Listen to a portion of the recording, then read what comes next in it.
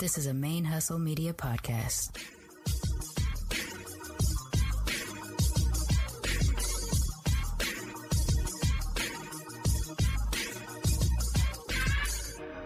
Hello and welcome to the show. My name is Jackie O and you're listening to Militantly Mixed. Yo, this is Rashani from the Single Simulcast. And when I'm not making you laugh or making up parody songs, I'm kicking back, listening to Militantly Mixed. Main Hustle Media podcasts are recorded on the ancestral lands of the Chumash, Tongva, Hohokam, and Yucateco Maya people, and we wish to pay our respects to the people of those nations, both past and present. Konnichiwa, sablekuza. Welcome to Militantly Mixed, the podcast about race and identity from the mixed race perspective. I am your Sir Auntie, Charmaine Fury, aka the Blasian Blurred, and this is episode 218. My guest today is Tristan, not to be confused with my husband Tristan, just a complete other whole Tristan existing out in the world somewhere. If your name is Michael or Jennifer, I don't know, Rebecca, maybe John, this probably is not a weird experience to you at all, and it never makes you giggle when you meet another person who has your name. Which, when you have a name like Tristan and myself, and I guess in this case I'm referring to my husband Tristan because we've had so many conversations about it. Didn't specifically have this conversation with Tristan on the show. It's really bizarre to run into people that have your name. I talked about it before. I've only encountered about 5 Charmaines in my whole life, and one of them was named after me. And one of them was my cousin's middle name, and we didn't even know that until we were like in 2nd or 3rd grade. So, you know. But yeah, I haven't really experienced it too often, and it's so uncomfortable for me every time I do. I actually really don't like it. For my husband, Tristan, he runs into people named Tristan more often than I do, but it's still very rare. Definitely the movie Legends of the Fall changed that when Brad Pitt's character was named for Tristan. And people would love to come up and tell him, oh, do you know why I named my son Tristan? It's like, yeah, duh, it's Brad Pitt. That's why we understand. But anyways, it's always weird, and it does make me giggle, so boom. That's all I have to say about that. This Tristan was a doll. I had so much fun talking with him, and I look forward to sharing his episode with you. Tristan is of French and Filipino heritage, born and raised in London. Shout out to E17. And currently lives in Sweden, which sent me down a personal rabbit hole during this discussion because he and I both share or are sharing the experience of being brown mixed people living in a country that we do not share ethnic or ancestral heritage to. Him doing it a lot longer, and in Sweden, where the main population is white. Me, while I would say I don't look like the local population, when I travel or when I'm just existing in the world, I do get misidentified as Latina a lot. I don't believe it's happening here that often. It is only happening a little bit. But once people can tell I don't speak Spanish, I think it becomes a lot more clear that I'm not of Mexican heritage. So I would say that both of us don't look like the people we live near. That being said, I have been discussing and facing like an invisibility here that I've never had anywhere else before, anywhere that I've traveled or in the United States. So, you know, I blend in enough. That part I can acknowledge. But we ended up talking a little bit about what it is like for two people who have a mixed heritage, or I suppose a monoracial heritage, where you're moving to a place where the people just don't look like you even a little bit. But since we're mixed people, that tends to be even the place that we were born. And so it was nice to get a chance to talk to another person who was experiencing that in real time too. And he's a lot farther along in it. He has been in Sweden for 5 years, and I've only been here in Mexico for a few months. So it was really nice to get into that. I will say I talk a lot on this episode because almost everything Tristan brought up, I had an experience too, and it was a lot of me too, oh my gosh, kind of conversation. But we really had fun. I have a feeling I'm going to find other ways in which to gain conversations with Tristan because, you know, there's just some people you meet during the course of this podcasting thing where you start talking to someone, you're like, you and I are going to become friends. It happened with Teresa Stovall, and now we do Mixed Auntie Confidential episodes. It happened with Rhea. from the Mixed Race Mama podcast, and now we're building Matcha and Masala, Rohan Jolie, Asian Soph, Naturally Mona Lisa, Dr. Jen, Sarah Lotus. You know, there's just some people that started out as complete strangers and only met because I was podcasting, and then later on ended up having in-person relationship, friendship, business relationship, creative project relationship, something like that, born out of meeting through Militantly Mixed. And I think Tristan's going to be one of those people because I really dug him and we had a lot in common, a lot to share. Before we get into today's episode, I do just want to highlight a couple of things that I haven't brought up in the last few weeks, but people need to know about. One of those things is the Be Your Mix SF anthology. We are still currently in the reading and reviewing period of it, with the hope that we go into publication sometime during the fall. And since I have readjusted my deadline for this project multiple times and giving myself the grace to be like, I said it at the beginning. One of the things I said in January of 2023 was that this is the 2023 project. And so when we've extended our deadline to receive more entries and things like that, it was all in the hopes of making this first 2023 book project to be as big a deal as we can make it.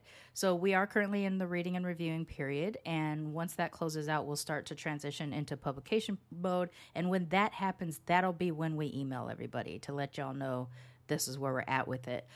That is what is stated in the confirmation email that people received after they submitted.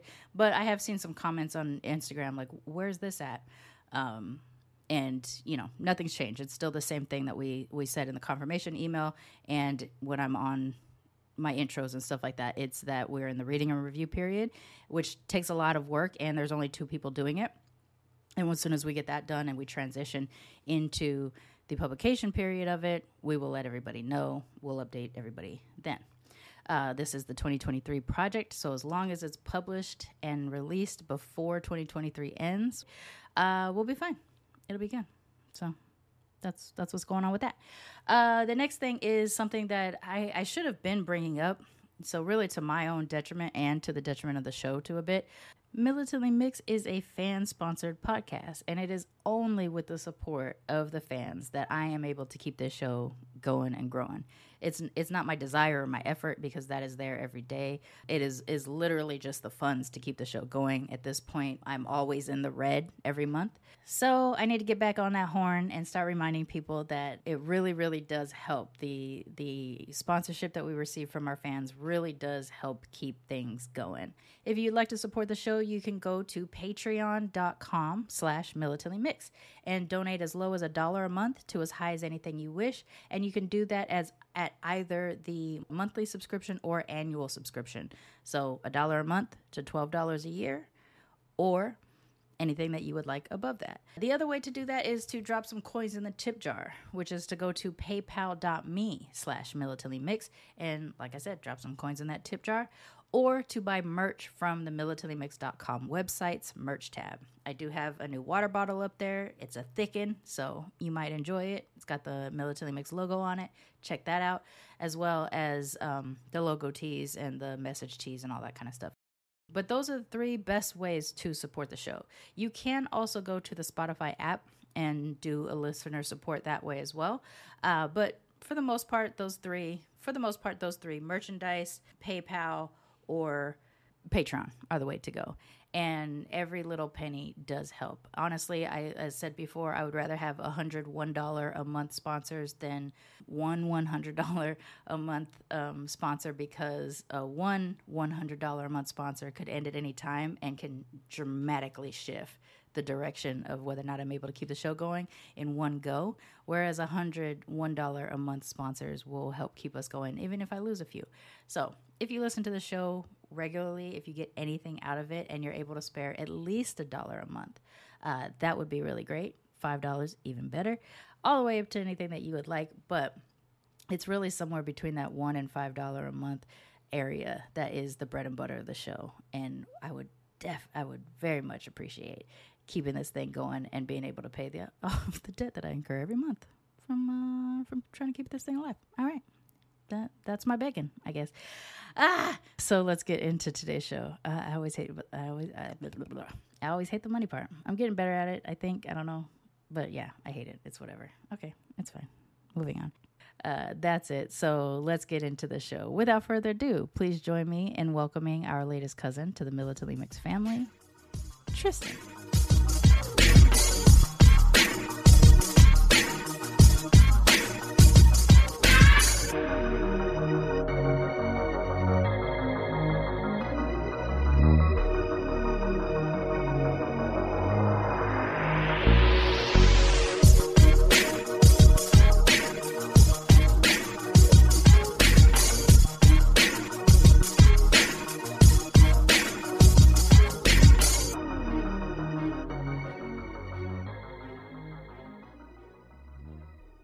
And today I'm joined by Tristan, which is so strange to talk to a Tristan that is not my husband. Welcome, Tristan. Thank you. Why don't you introduce yourself to everybody and let's get into it. Sure. My name's Tristan. I am 37 years old. I am Filipino and French. I'm originally from London, Northeast London, to be specific. E17 represent for any London listeners. But I am now living in Stockholm, Sweden, and I've been here for the last 4.5 years.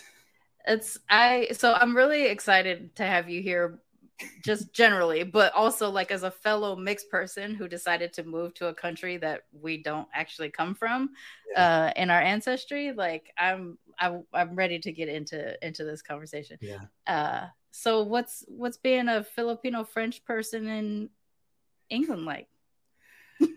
Before we start this week. It was something I never really thought about it growing up. Like London is such a diverse city. My school, looking at photos from when I was at school of my class, and it was a third black, a third white, and a third different types of brown people. So it was such a like mixed city to grow up in. Right. My friends were somewhere like mixed as well. Like I had one good friend who was half Filipino, half white. Another friend who was half Filipino, half Pakistani. And then Filipinos are out in England. I didn't even know. They're making up. It seems like 90% of the National Health Service. Really? I mean that's fair. That happened here too. That's wild. Yeah, no, that sounds great that there was actual like, because America being a very diverse place, you're still very segmented, all the time. And your schools, you might be the only brown person in your class, or the reverse, the only white person in your class or something like that. So it's nice that you at least got to grow up with a bunch of different types of folks.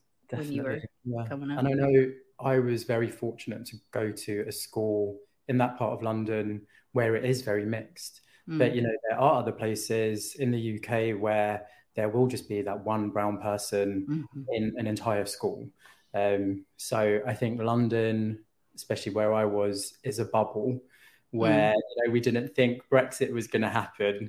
Right. It's just like, how are we not the majority? Paradise, but then forget that there's a whole other country and a whole other world where it's not. Like... Oh yeah, I've been on the English countryside with my fully British white cousin, and having people in the shops ask us questions like, "What is the relationship between you two?" And we're like, "We're cousins." Yeah. They're like, "No, that doesn't make any sense because you're brown." Like, what? How is this possible? That kind of thing. Like growing up in London, so my mum is the eldest of 9 kids. She's the only one that lived in the UK. But then she had 3 cousins move over. All women, they all married white guys. They all had kids. And the kids came out lots of different shades of white to, rich peach color. And peach. Oh, I love it. Rich peach. That's a new one for me. Yeah. And then I came out and the Filipino gene was very strong with me. So them saying, this is my cousin. And it's like, what? It's amazing that people can't conceive of genetics working in the ways that it does. Because even like side by side, me and my brother, we don't look like siblings. I actually look more like cousins of mine and vice versa than my brother and I, my full brother and I actually actually look. So it's pretty wild. So your father is French. Is he French directly from France or multiple generation French? Yeah, he's from a little village near Bordeaux. And yeah, his family have been there for generations and generations. It's quite I think a lot of people, when you think, okay, yeah, they're from France, maybe they're from Paris and having this, Parisian vision of what a French person is like. But this was just a little village in France. Country folks, yeah. Yeah, we all got our country folks. Yeah. I think his parents had a little house where we'd go every summer and we'd hear stories about how they used to own a lot more land around the area, but sold it off and they're just left with this little patch. And now it's just a cornfield plus houses. That's actually how some of our Japanese family land is. Like, we used to be samurai and like had all this land. And then my how many generations back? My double great grandfather, 2 generations back, I guess was a bit of an alcoholic and just would like give land away to the sharecroppers and stuff. And so we got down to where it's just like this, just the house and just a little bit of surrounding land. But we could literally walk this whole prefecture and it would have been our ancestral lands. It's funny. Just think of all that maintenance if you still had it. I know. Too much back. But it would be cool, like if you could have plots of where extended family communes were like, I'll take this acreage and stuff. Like in my head now, I kind of wish I grew up more like that than the way that I did. But it's also I'd be tending to land that I don't necessarily know if I have a knack for. Did you speak French? Did you have a little bit of French language growing up? No, we learned French in school, but anyone that has learned a second language in school knows how useless it is. Like, how many times am I going to need to book a campsite? or like, how many people am I going to ask where the library is? Yeah. Like, I've never had to ask that question. So whenever we went to France, my dad would always have to be the translator. And he's not the most talkative man. So you can imagine the conversation between me and my grandparents via my dad was really flowing. I did 3 years of French in school. And then by the time I went to Paris, I got us around enough. I have an uncle that was a Spaniard and my grandmother that was Japanese.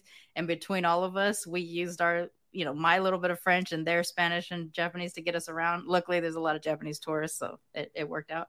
And then I can watch movies sometimes and not, I can look away a little bit and not always have to rely on the subtitles. But then after 20 years, it's just faded. I haven't practiced it. It's pretty much gone. I moved here to Mexico 3 months ago. Someone will ask me a question in Spanish.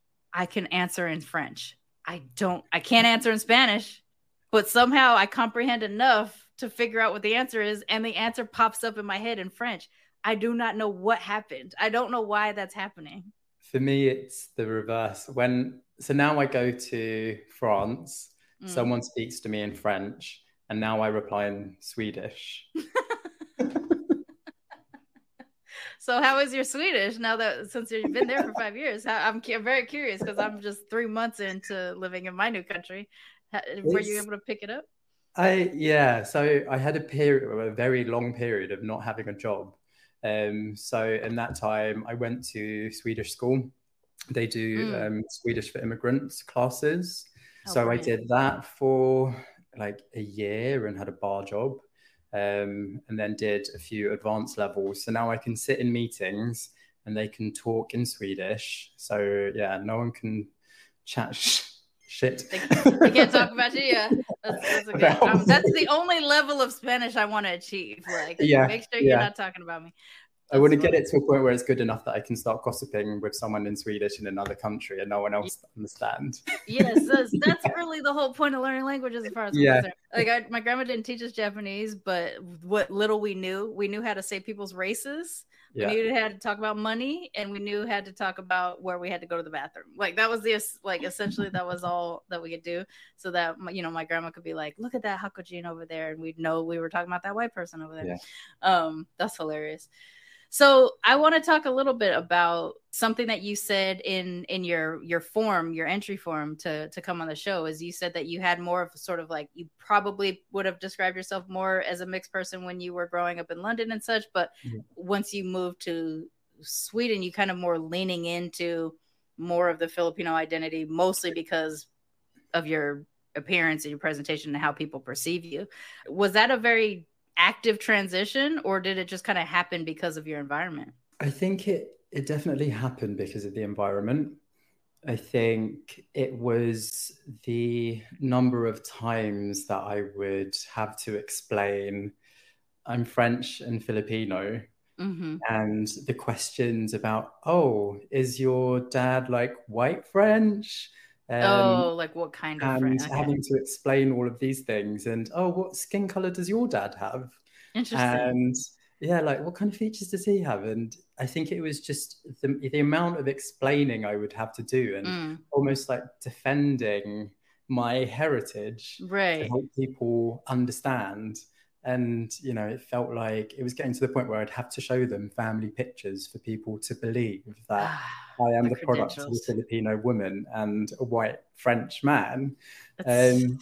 Yeah, so like that whole thing, like prove it, show me your parents type of thing is so ridiculous. But I've experienced it too. I have one in my phone for those times when you need to do it. It's like an ID card ready to show. Yeah, right. Like papers, please, right? You know, it's like the extra passport you have to have as a mixed person. Yeah. It's funny that they focus so much on what your father's skin tone. I guess a lot of us sort of look more like our fathers generally, like genetically we tend to, because that was the way to get fathers to actually not abandon you. Like scientifically, that's what they've discerned. So if you do look more do you look like your father but have your mother's skin tone? Is that? I look exactly like my mum. You do? Apart from here. From that, right? Yeah. Yeah. I have my dad's like mouth. Filipino genes were strong. They were not going to let this imperialist DNA come in. My brother, he looks like he's from the Middle East. Okay. So he got the narrow head of my dad with the thick dark hair and the thick black eyebrows and the big dark eyes. So me and him together, we don't look related. Yeah, it's funny too. Like I was saying that to you too. Like my brother and I don't look like siblings. We look like you can vaguely tell we're related. Like there's something that'll tell you we're related. We have very similar like jaw lines or something like that. But you sit me next to my cousin or you put me next to my aunt and I on my dad's side, and it makes it way more obvious what family is mine. I love how weird we turn out. Like not weird, but you know, like how strange it is that we can just look like all the things. Cause I definitely am walking around my father's face, but I have my mother's, this part of my nose, like the Asian lack of bridge thing. Yeah. And then that's her right there. The skin tone and this like half of my nose up. Yeah.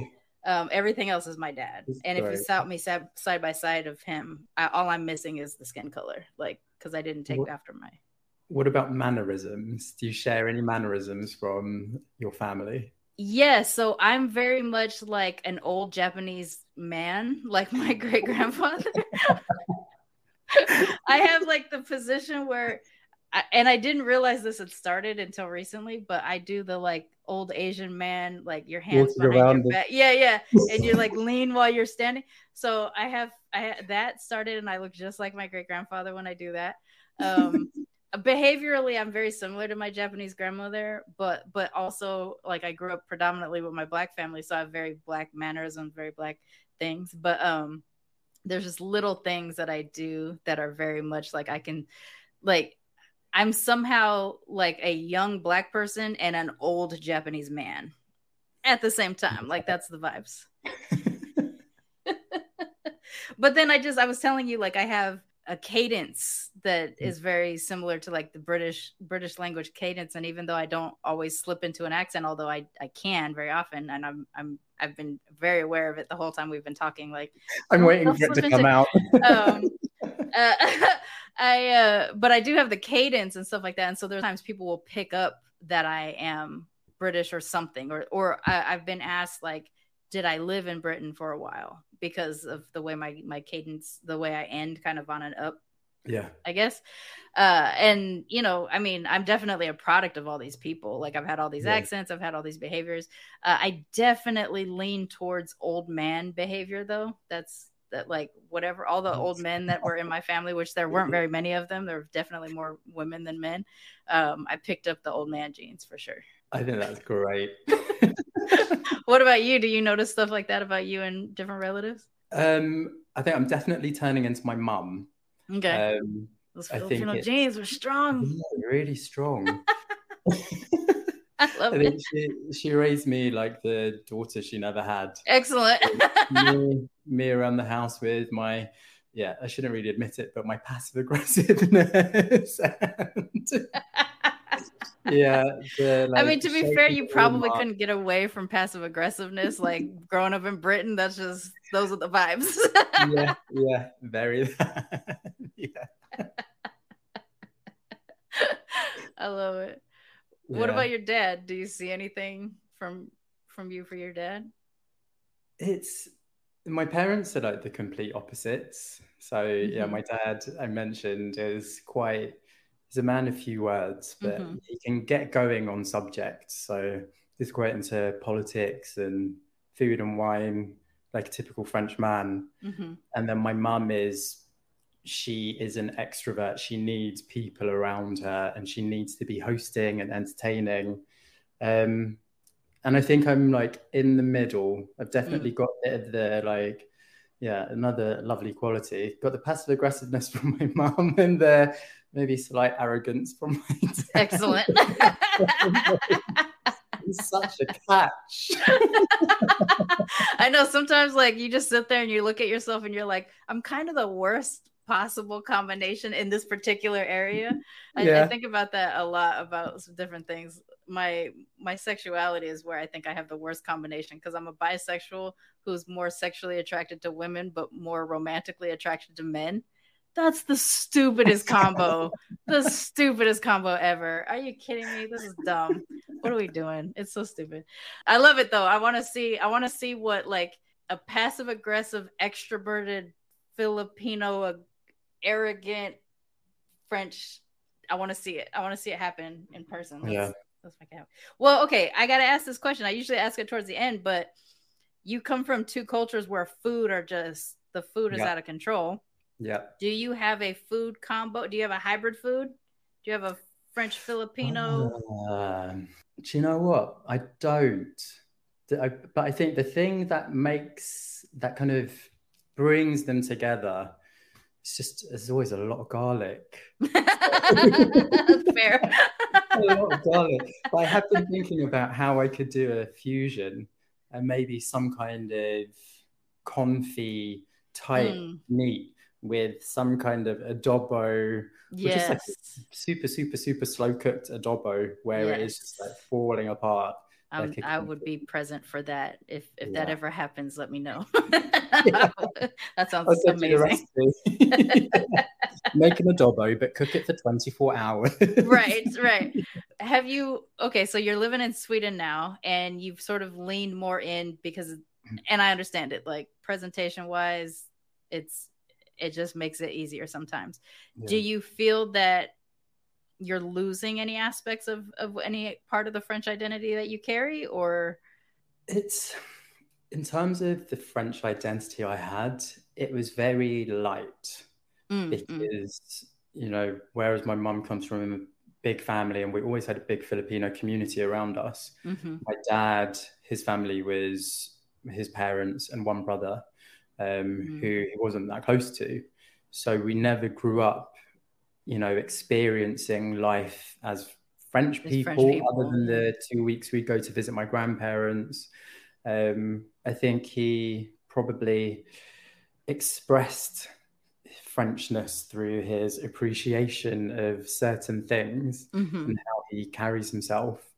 And I think those are the things that, I will carry with me as well. I will never, be showy about them the way that I would be with being Filipino, because it's just, it's just the way that I grew up with.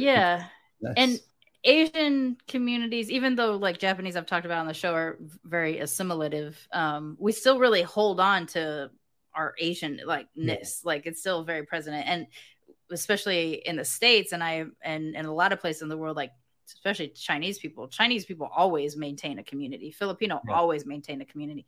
Japanese may or may not.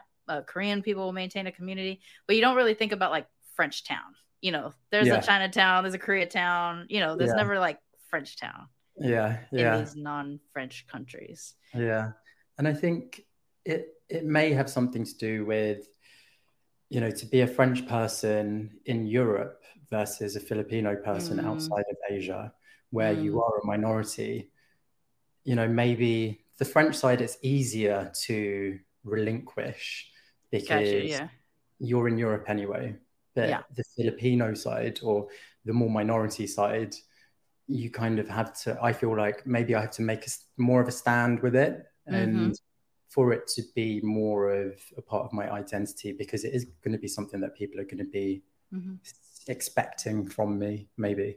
And just we end up being responsible for normalizing our existence in a way that other people, white people in particular, any white person from anywhere with any accent can exist in a lot of places pretty freely, where any brown person with any accent from any country doesn't necessarily have that. And so we pretty much have to like prove to you we're normal and can be a part of the society. Which is awful. Which is absolutely terrible.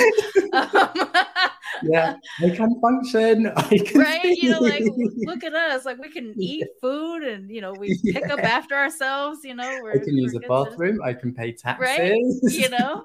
Like goodness gracious. What made you decide to both leave the UK but also to go specifically to a place like Sweden? A very monoracial type of environment. My partner got a job here. So we did long distance for a year. And I think the more I was coming here, the more I was seeing it's such a beautiful place. And everything works really well. There's space, there's nature. But then I think that was in a period of my life when I was in a London bubble. And you know, I wasn't really aware because I hadn't had to question lots of parts of my identity being in London about what it was going to be like moving here and it being, this monoracial country where, you know, I think a lot of people might say it is diverse, but at the same time, it isn't really. Not to badmouth Sweden, but no, I understand. Like it's a very international place because, or at least maybe the main city is Stockholm or something like that. But at the same time, it's still a very monocultural type of area. So and the way of life here is, I don't feel like it's the most open place. It's very hard to like break into like a group of people and to really integrate. You know, it might have been different if the language thing I had picked up and made a bit more of an effort with. But it is hard to like break into like a friendship group and like meet lots of Swedish people and to be accepted. Yeah, it's amazing that you brought this up because I'm literally thinking about that same thing too. Like I'm a person, I don't need a lot of friends. I don't even need to see you very often. But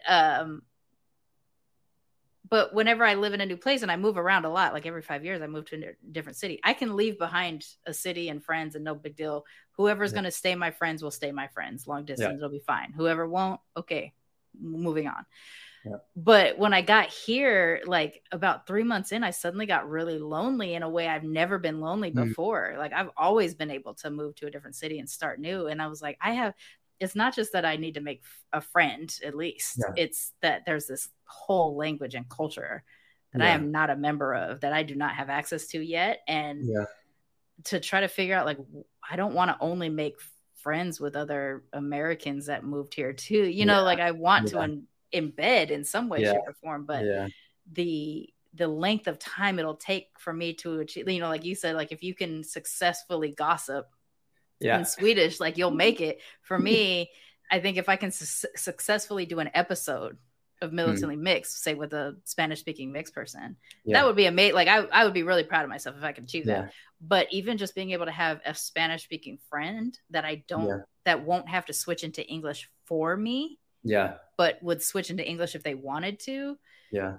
Like, I think that would be a huge achievement, but like, oh, that seems like 5-6 years away. You can do it. It's so bizarre. I didn't really, I'm so used to being comfortable alone that all of a sudden I was like, oh shit, I don't know anybody. I'm in a whole nother country, you know, like it's really bizarre. Because another thing that we are, like me and my partner are lacking is like gay friends. Yeah. And, you know, I think about my little clique back in London. Yeah. Like gay boys who were Asian plus some lesbians and, you know, a token white person. You always got, you need one. You need someone to talk to the cops. So when we try to explain to people here, you know, we're lacking this kind of in our community for us. It's like, oh, well, I know, you know, this gay person, but that gay person is not going to be ticking all of these other like layers. Just because we're gay doesn't mean that we have the same alignment. Absolutely. Yes, absolutely. And then you piece in the whole kind of all of the other identity aspects, like the mixedness and people that can relate to that in some way, and also just the London experience, you know, growing up together, and it's a hard combination to try and match. I wish we were in the same country, because literally you're ticking all the same issues that I'm experiencing as well. Because I found a WhatsApp group that's just Black expat queer people, and you know, like, so we just have a little WhatsApp group. I've met 2 of them in person, you know, and we went to the mall for a day, but that's like been the extent of the friendship so far. But it's just like, even if I find a fellow queer, like a fellow polyamorous queer person, because that's another level of difficulty, you know, for me to try to partner with someone to be like, well, I'm married to a man, but I'm mostly, you know, like, I'm sexually gay, but I'm like emotionally straight. I don't fucking know. You know, like, how do you sit there, and then you're also polyamorous and stuff like that, and to try to explain that to someone where you don't even actually have the same language or didn't grow up with the same oppressive moments, like queerness, the oppression of queerness is different in different places. And yes, it is way more comfortable and way more safe to have fellow people that are, if not all of your intersections, at least one of the main ones, your racial or ethnic identity. And I'm far more comfortable in a space with Black queer folks than I am in a space with white ones.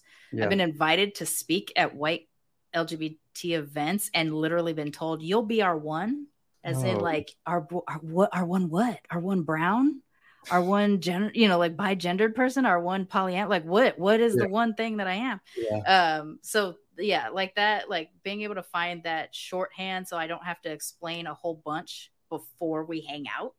And that's then to be explaining again when you are hanging out. And explaining something else about something that's not really your issue, but it's your place. You know? And it's so weird, like, even as being a multiracial person with interracial parents, well, both of my parents were biracial too, so that, and then myself also being in an interracial primary relationship, to now add a language as a thing, as a separation of the thing, and be like, you know, you just don't have the same, like, you just don't have the same kind of gay shit that I have to go through. Like, you just don't. I don't, you know, so how do we get there? 100%. That was not something that I anticipated as part of my thought process of moving abroad. I think moving abroad, I was really just thinking about like relinquishing some of the pressures of being a brown person in the United States. And that being my primary, I guess, main focus, main issue, that was the thing that I thought of. And I thought secondarily, I'll figure out the queer shit. You know, like I'll figure it out when I get here.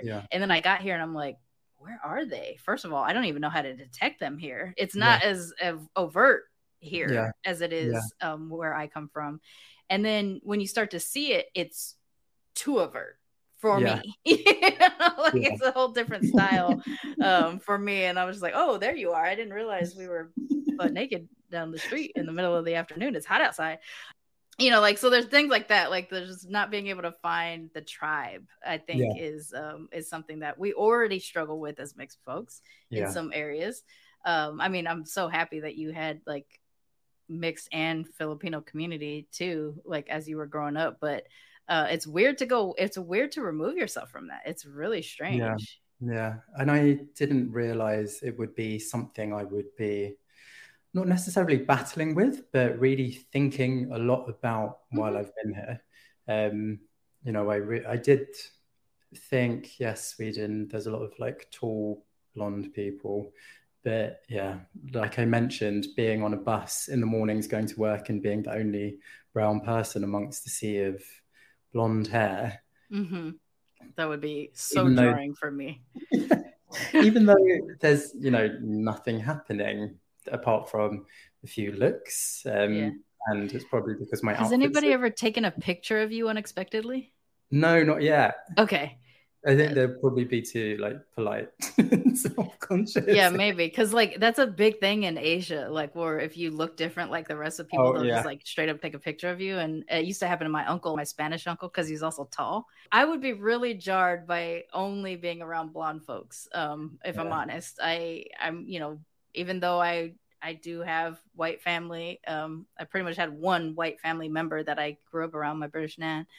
But yeah, like I'm never really around that many white people. I was when I worked in the corporate world, and that was always interesting. But now that I even live in a brown country, when I see one, I'm just like, what are you doing here?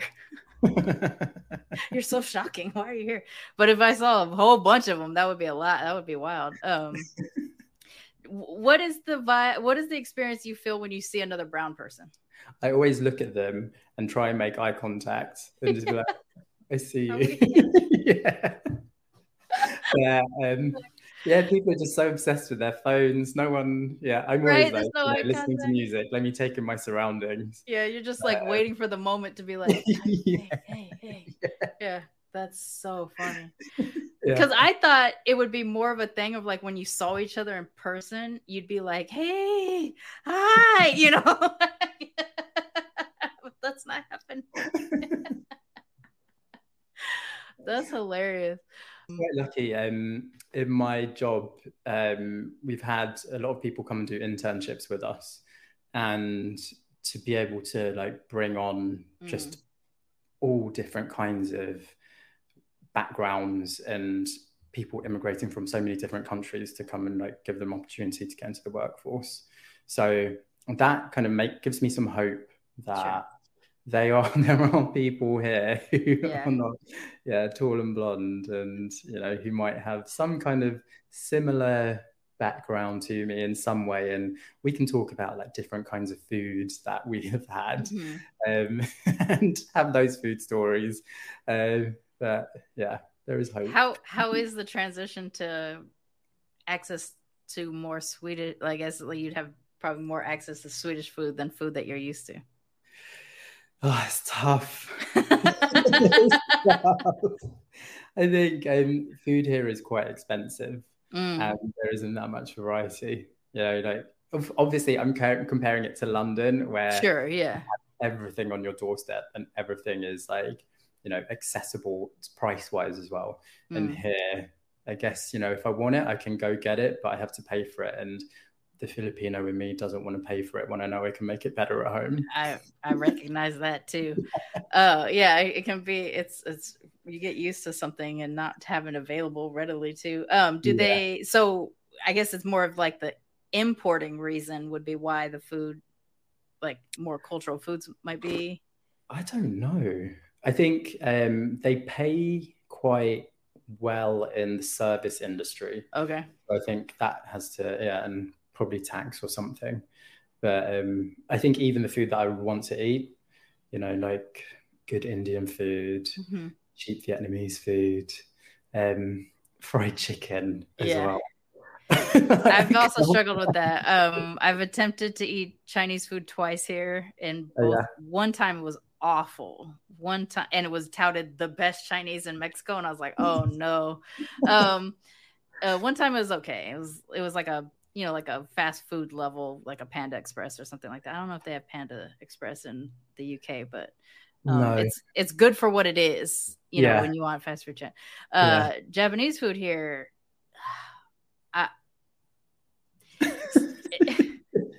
you know what it's like? It's like America already bastardized Japanese food.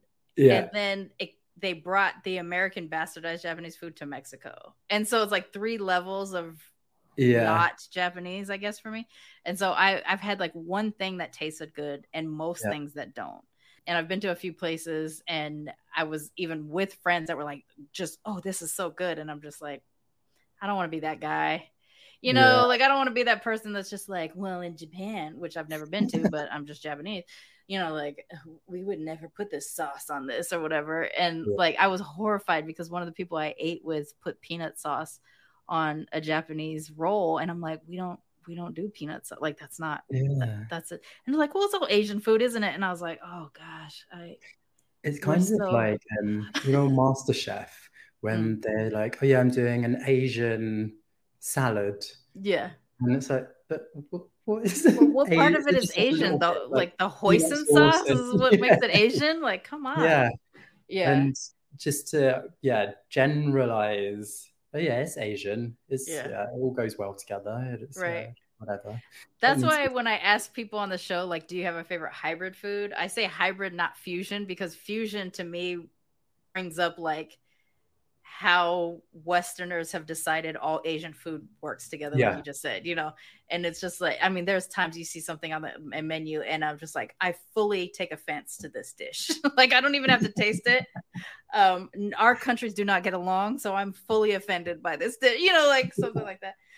Even as I'm welcoming of all people, when it comes to my food, like, don't fuck with this. Like, I'm a full interracial person who's like, don't mix the food. In the way, if you're not from the cultures, like if you're an Asian person and you've mixed a different culture with your food, you're still thoughtful about the way you do it. Whereas like an American fusion Asian restaurant is some white guy who grew up in Ohio, who's just like, I'm gonna mix this cabbage with this peanut sauce and this wasabi, and you're just like, okay, none of these. Can you get it in the grocery store so you can make it at home? I'm not a cook, but can you? Okay. Being also here has really made me cook a lot more Filipino food, and host brunches where it's just Filipino food, and where I will make siopao asado and make my own longanisa, and make chili, garlic, vinegar, dipping sauce for some pork, for some chicharron. That's awesome. That's it's crazy how like you don't realize what you'll be giving up, and how it almost forced you to like re-engage to your cultures. I can find some of my Japanese food. I can't find all of it yet, but you know, we'll build up to it. I did bring my rice cooker though. That came on the plane with me.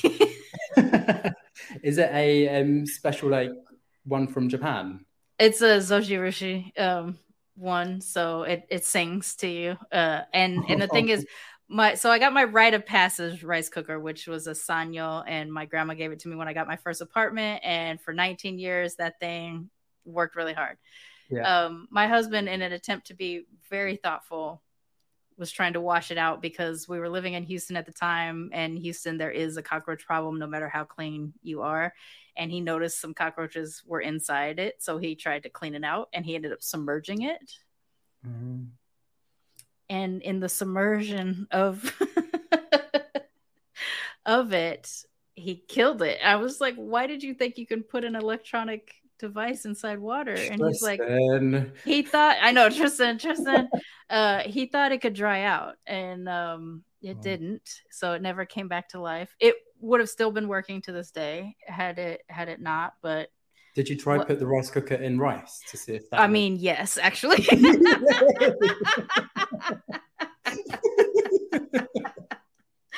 The very thing that you're meant to cook will save you. It didn't save it. And then also there's just the tragedy. Then there's like blaming the non-Japanese rice as the reason why it didn't come back to life, because I didn't want to ruin perfectly good Japanese rice, so I took somebody else's rice. But yeah, no, it didn't come back to life. That being said, I'm glad that I was finally able to get, because that's like the, for a mixed Japanese kid, I was just like, I gotta get the little elephant, like this little elephant icon. I gotta get it. It sings to you, Yeah. And when I got it, I felt very special. So I'm glad I have it. I'm sad about. I actually feel like my original one was more sturdy, if I'm honest.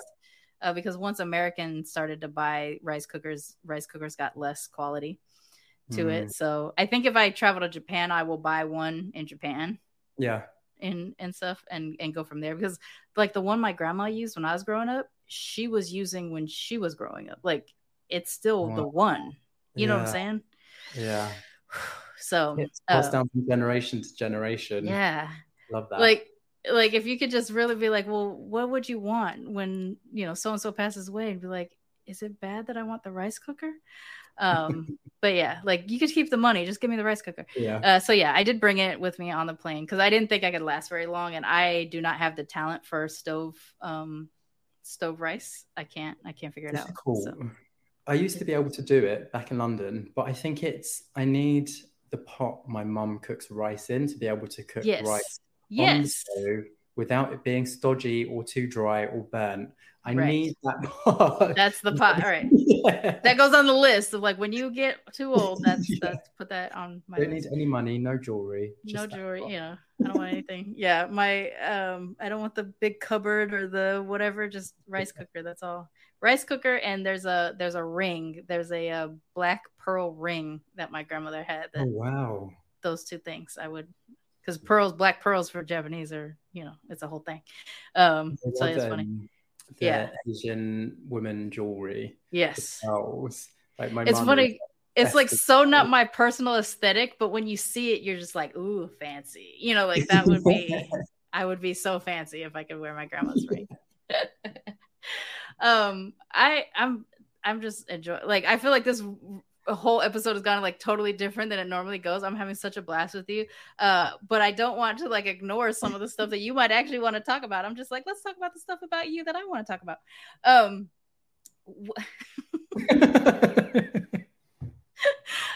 Do you this is where a script would be handed. Yeah, like this is like I just went off script real fast, like, oh no, what's happening? But I didn't expect, like I'm meeting you guys the first time, like the time that I press record with you is I'm meeting you, and it just, some of the stuff you said, I'm just like, oh me too, it doesn't always happen that I can connect with the me too's that often, but we have a lot of parallels, and it's just funny that you're named for my partner as well, that y'all share a name. So it's like the Sweden a long-term thing, you and your partner are there. Do you think you're going to have to adapt to being a mixed Filipino in Sweden for the long term? For the foreseeable future, but you never know what's going to happen. True. I think London will always be home for me. And I think the one thing that me and my partner agree on is we don't want to die here. Wow, that's such a real thing. Like I didn't even think about, where do I want to die? I have no idea. We don't want to die here. Is there a particular reason? Just because you'd be surrounded by like blue eyes, or? Oh my god, like white walkers.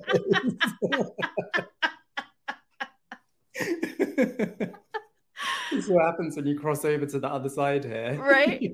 Right. I don't know. I think it's nice to be here. I think the ideal scenario would be we do 6 months here and 6 months, like, if we do 6 months back in London. Oh my God. You and I literally tell people that my ideal situation is that I do 6 months in the UK and 6 months in Mexico. Like I want to be there during the hot season. I want to be here during the not hot. It's still hot. It's just not the I'm gonna die hot, which is what it is right now. Yeah. Okay. You need to get that passport. Yeah, I gotta get that burgundy passport. Really. I know, but they're blue now. Oh, are they blue? Yeah. See, this shows me how long it's been since I've even tried to look into it. They were burgundy back when I was looking into it. Yeah, I've still got mine. Hasn't expired yet from pre-Brexit. Yeah. Oh, pre-Brexit. Oh, will that be a sad day? Like when you have to change that one out? Yeah. You get so attached to like the way things should be. Yeah. But yeah, I think the summers here are absolutely gorgeous. And there is just so much nature. Like you can be walking around in the city and just jump in the water for a swim. It's like that clean. So yeah, where we live, I just walk down the street and sunbathe and go swimming. It's like Baltic cold, but it's such You'll a acclimate, luxury. you'll be there long enough. You'll get used to Yeah, it. yeah. So I think there are so many benefits about being here, and I think the nature and the space. But I think it is just, my people back home and my barber as well. I haven't found a good barber here. Oh my gosh, right? Like they just don't. How do you communicate it in the way that it's like, no, but this isn't the right way? Yeah. Yeah, I don't think they're used to cutting Asian hair. So yeah, they're either not used to cutting Asian hair or they're used to cutting a very specific type of over-styled hair, with the like shaved parting down there and hairspray quiff, and I'm neither of those. I'm just a guy wanting a simple short back and sides. I didn't realize that. Like, I didn't realize I needed to communicate I have Asian textured hair. Like, I've always been able to communicate that as a mixed Black person, I don't have Black textured hair, but my hair is mixed. Like, there's times it becomes more obvious that I have Black in me if I'm in humidity, if my hair grows long. But now at the length that I keep it out, this is just Asian hair. And some people cannot cut it without making me look like a little Asian boy, which, and that's not the look that you want. Yeah, like not in the moment. I mean, I feel very bigendered, and there's times when my masculinity is more present than others, but like, I can't rock the Asian boy hairdo anymore. Good here. It needs a very skilled person to be able to cut Asian hair. People will think, oh, but it's just so straight. No, it must be so easy to cut, but it is straight, but it grows straight out. Yeah, it goes like this and that, like 100%. I shaved my head a couple of years ago during the pandemic, and as I grew back, I thought I would have more of a Black hair growth experience, hair journey, and instead I had the hair of the rising sun. Like, it just went straight up like this. I had a full-on like Dragon Ball Z situation going on for the longest time until it finally got, like, our hair is heavy, but it takes a long time for it to flip down. So it just sat there like this for months. It needs a lot of weight to make it like sit flat. Yeah. And when it starts sitting flat, it starts doing all of these crazy things. Right. It's like this goes that way, this goes that way. Yeah, it's a whole thing. So yeah, these are the things you don't think about when you leave country. Like, will you find someone who could do your hair? Will you find your food in the grocery? Will you find your food out in the world? Because I can't cook, so it's a whole thing. I make 5 things, like that's pretty much it. And right now where I'm living, I can't get the ingredients. I can't get at least one ingredient to each thing I know how to make. So I can't make anything. So I have to adapt to the local food. But are those things going to be hard to get? Well, like, I can get a lot of the sauces, which is great. Yeah. I can get my rice. I can get my particular favorite brand of Japanese rice, nashiki. I can get that here. I can't get senbei, which is like the rice cracker that I really love. I can't get that here. I can't get my Japanese curry, which is we call kare. I can't get that here. Yeah. And that's like a staple. Like, that's at least once a month type of thing. Yeah. So there's like a noodle I can't get, or this or that. The other day I did find a packaged yakisoba noodle that I used to always get as like I don't want to really cook, but I want yakisoba, kind of like Japanese chow mein. I found 3 packets of that in the store the other day. I got all of it and I damn near cried. Like, I was so excited that I found it. The way I gasped, Tristan thought I got hurt. Like, he was like, "What?" And I was just like, yeah, I was very excited.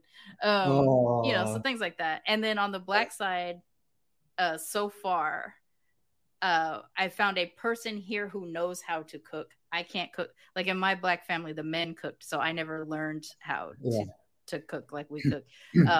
so I can go now to this person, I can pay them, they can Yeah. make food and stuff like that.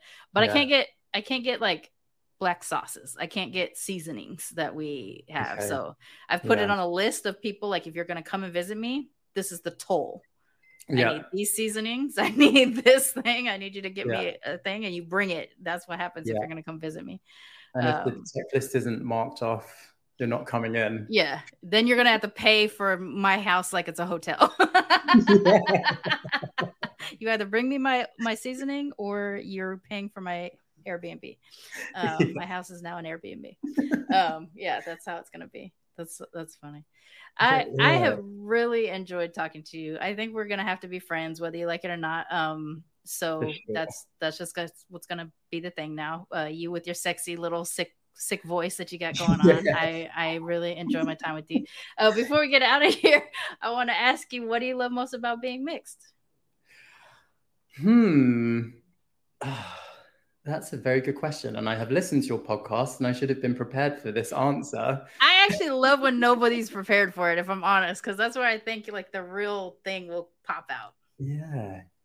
I love knowing that I come from two, strong cultural backgrounds. Mm-hmm. And even if it isn't shown and I don't express it in my day-to-day life, I know that all that history is just swishing around written inside all over you. Yeah. I think that's it. And a love of garlic. I mean, the garlic is it's important. You need it. It's good for your skin. It's good for your skin. Coconut oil as well, apparently. There you go. Keeping your skin the way, doing the things Asian don't raisin is true. Yeah. Until we're like 88, and then all of a sudden, and then it just does that. Deep raisin, yeah. But until then, coconut oil, shea oil, butter, things like that. You got to take care. You got to take care of this beautiful.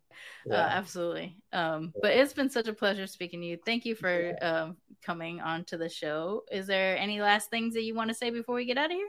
Thank you for having me. It's been really fun. And I was quite scared, but you have been so warm and welcoming. So good. So you had a good time. It wasn't too hard to do.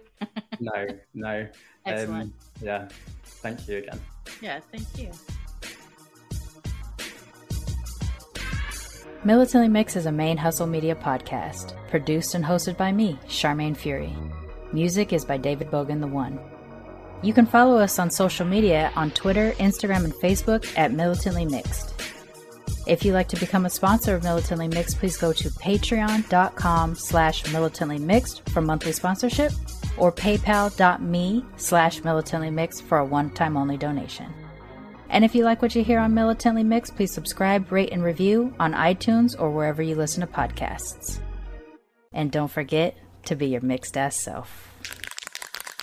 Main Hustle Media. Turn your side hustle into your main hustle.